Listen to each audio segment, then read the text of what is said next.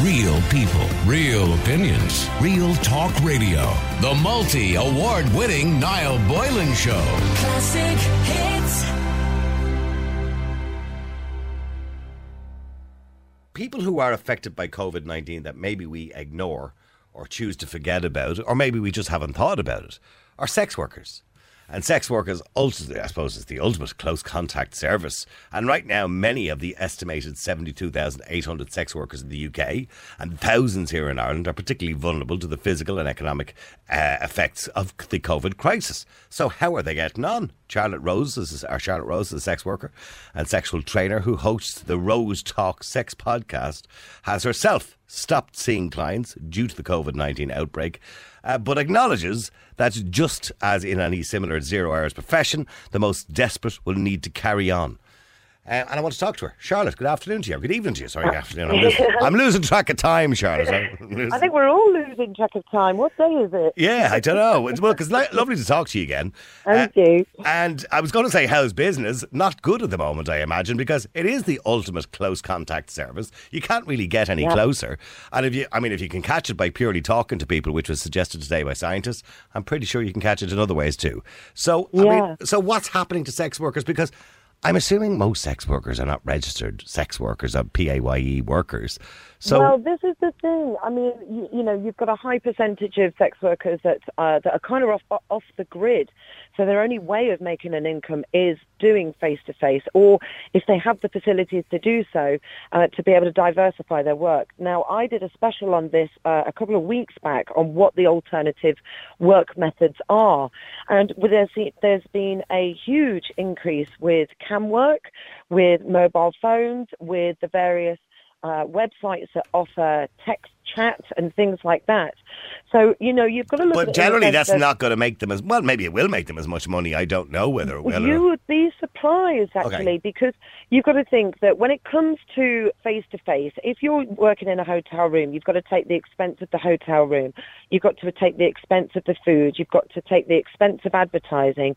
Whereas if you're working from home, you don't have that expense. So immediately you're saving money. If you're doing web chat and, if you're doing texting and you've got children, you can do that whilst the children are there. It's just simply picking up a phone and answering somebody's text. If the kids are in bed, then you can do webcam work, so there's no need to pay for a babysitter or anything like that. So there are means to that way. But the problem is that when we look at vulnerable workers who were perhaps migrant workers who are off-grid, they are now being targeted as vulnerable women. And a lot of landlords, for example, are taking advantage of that, and they're claiming for sex for rent. So in other words, if you have sex with me every now and again, I won't charge you rent. Yeah, pretty much. And there's been a big increase of this happening.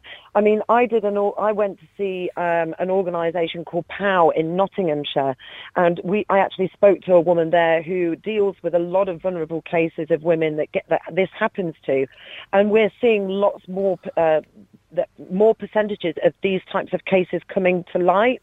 Okay. And it's quite scary that you've got to take an already marginalised, a stigmatized group, vulnerable people that are being targeted by predatory men. And there are those probably who will just take the chance and go out and do it. And there's guys, I'm sure, but I'm assuming girls too, but more so guys, who will go and, use the services of an escort, even though, we have this pandemic at the moment, particularly in the United Kingdom, where more people are dying in the United Kingdom. Yeah.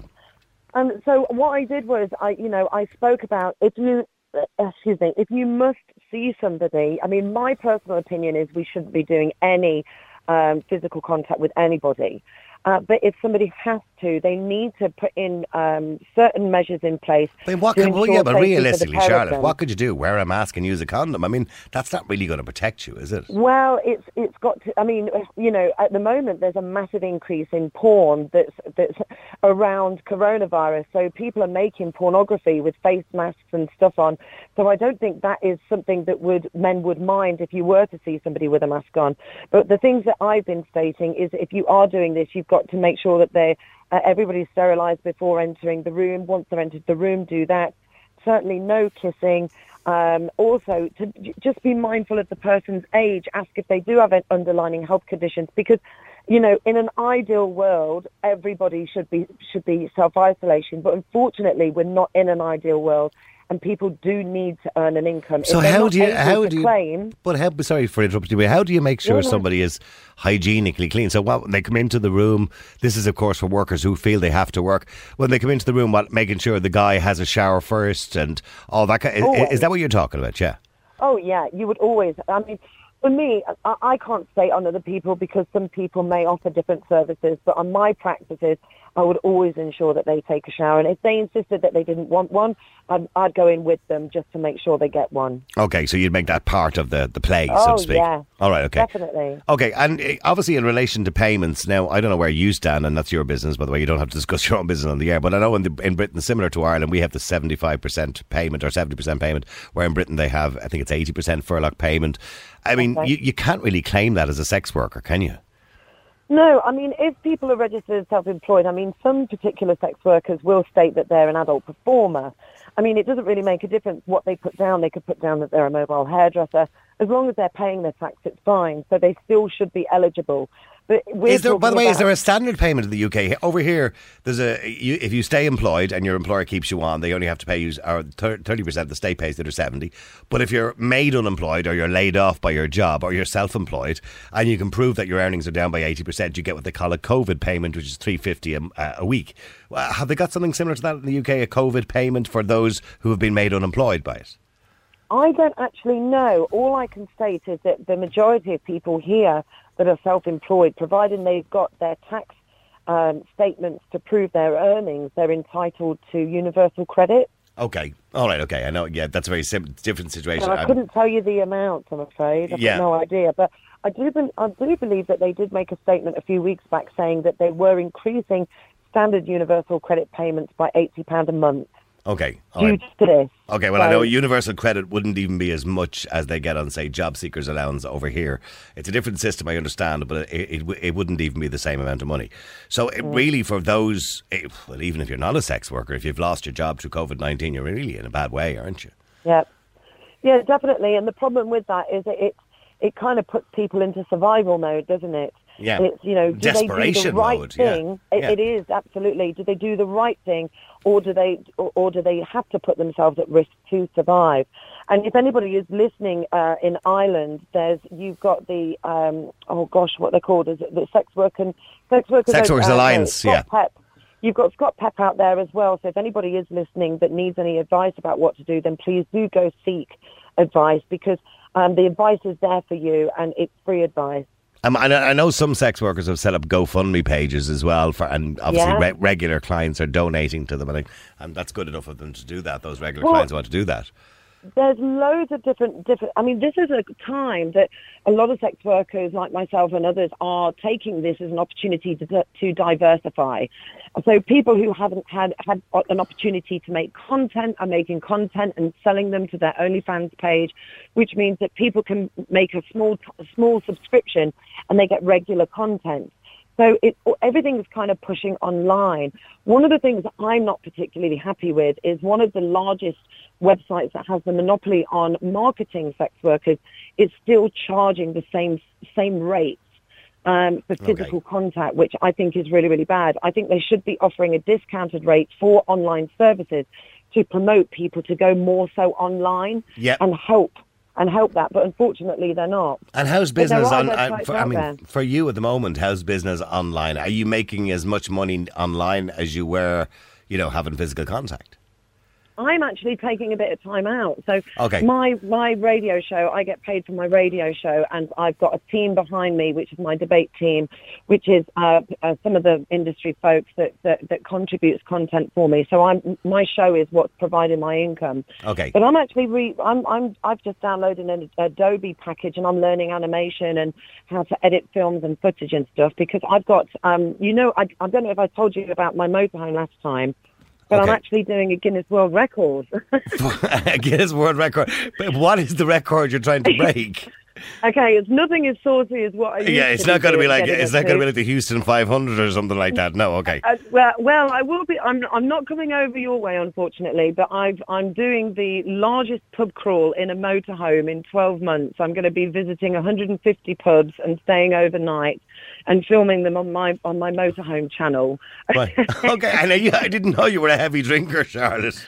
I'm not a heavy drinker, but my background's hospitality. So I used to teach hospitality at college, and I love rural pubs. And you know that, because especially COVID-19, there's about 3 pubs a day that will be no longer. They're closing down for good. They cannot afford to remain, even if it comes all the way up to May. They still haven't got the funds to be able to keep the doors open.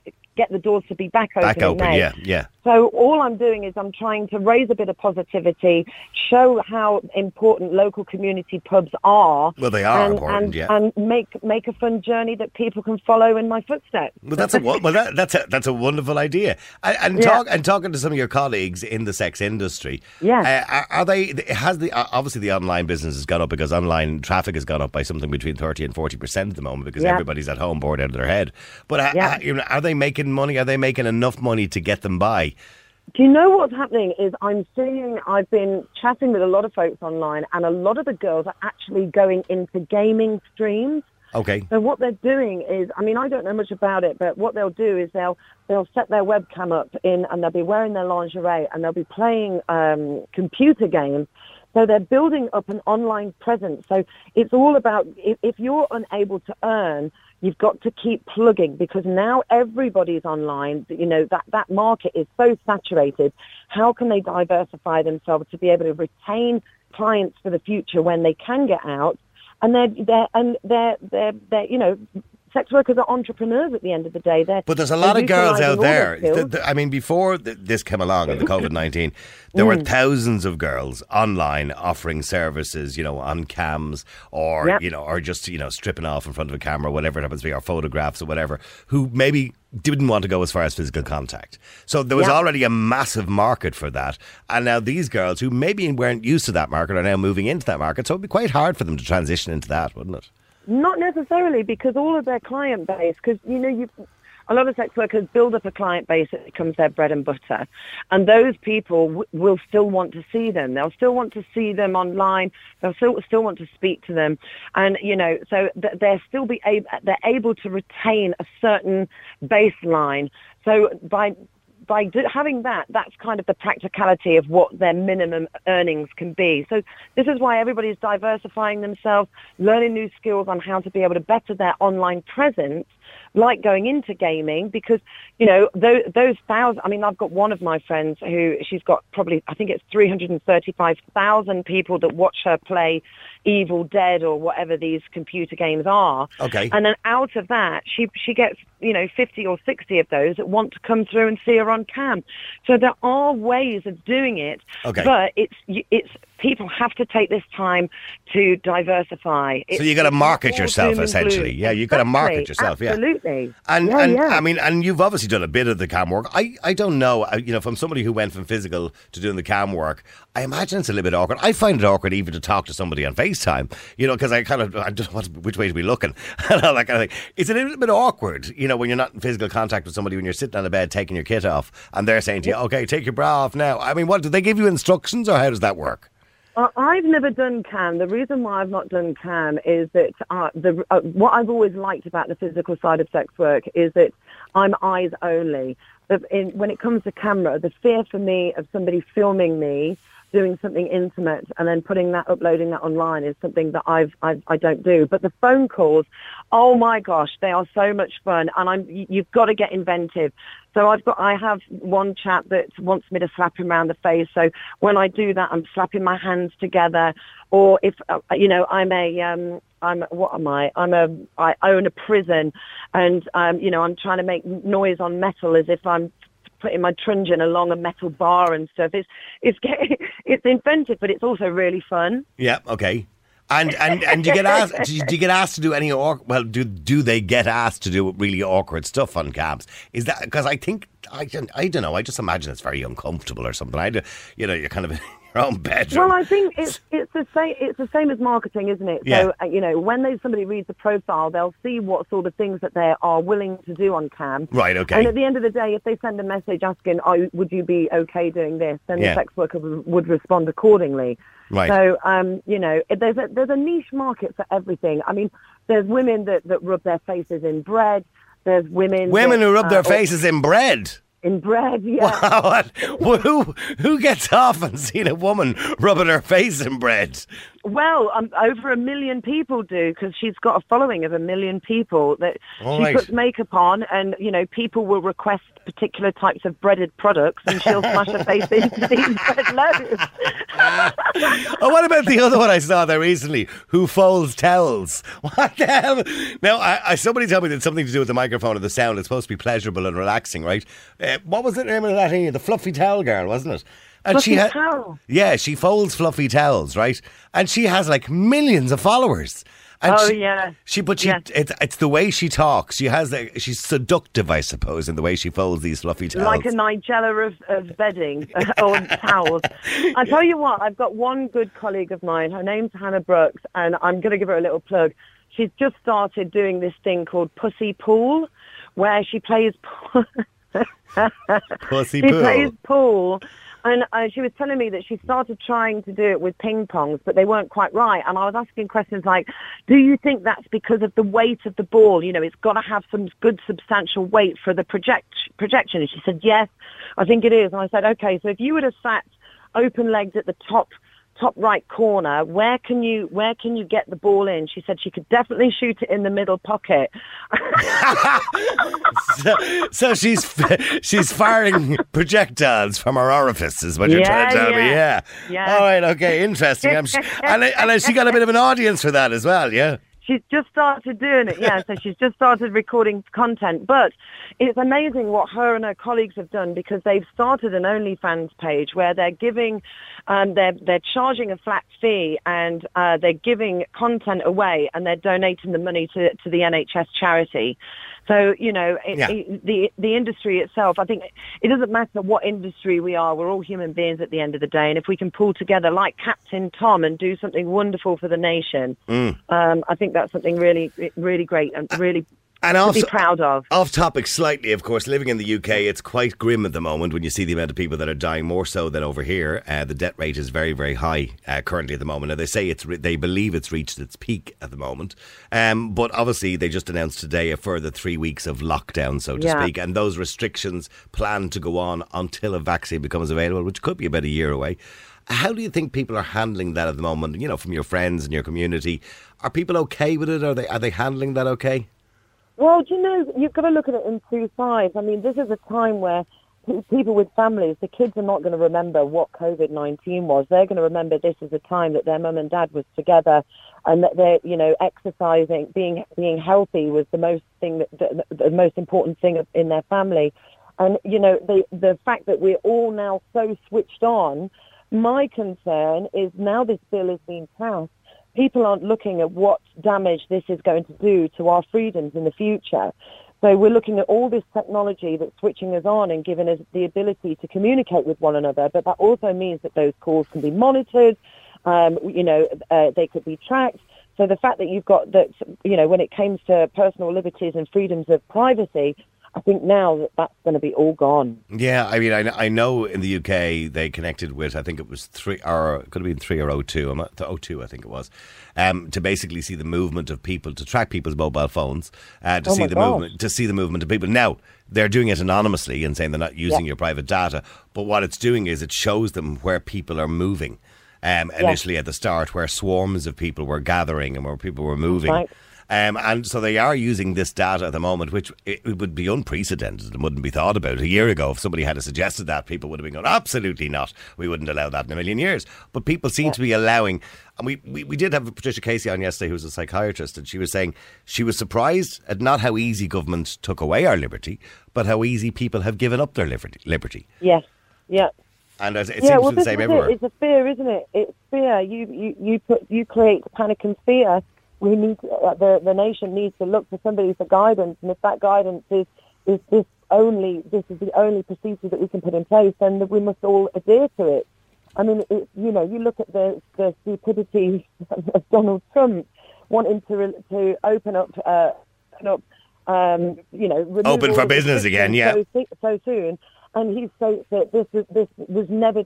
Nobody would have known that this would have happened. Yet in 2014, Obama predicted that. Well, he didn't predict it, but he said there would be a virus, an airborne pathogen. Yeah. Well, Bill Gates predicted that as well. I think a few others predicted it as well. I think it was bound to happen because we had a few, we had SARS and we had swine flu and we had a couple which were close to being pandemic, So I think up to that point. Well, you look at it in that book. There was a book, wasn't it, that predicted that there was going to be one? Yeah, well, there was actually 2 books, but people took the 2 pages and said they were from the same book. One was out in 2009 and the other was out in the 1980s or something like that. Yeah. But they had predicted something similar, but purely probably coincidental, mind you, but however. It still looks good, and it's a good soundbite. The Simpsons said it. The Simpsons, Simpsons predict so much. They predicted Donald Trump. They predicted COVID. Well, they predicted a virus coming from Wuhan. They did predict a virus coming from Wuhan. But again, I suppose anybody could have predicted that because most viruses, unfortunately, do come from places like that. That's very true. But listen, Charlotte, I wish you well and all your friends and all the people in your community of sex workers, and I hope they get through this just like everybody else, all right? And you. It's always a pleasure to chat to you. Thanks for calling. All right, thanks very much indeed. Charlotte Rose is a sex worker from the UK and obviously concerns about how sex workers are making ends meet at the moment. And it is certainly a community that we may forget about at a time like this because, of course, they're absolutely close contact. Real people, real opinions, real talk radio. The multi-award-winning Niall Boylan Show. Classic hits.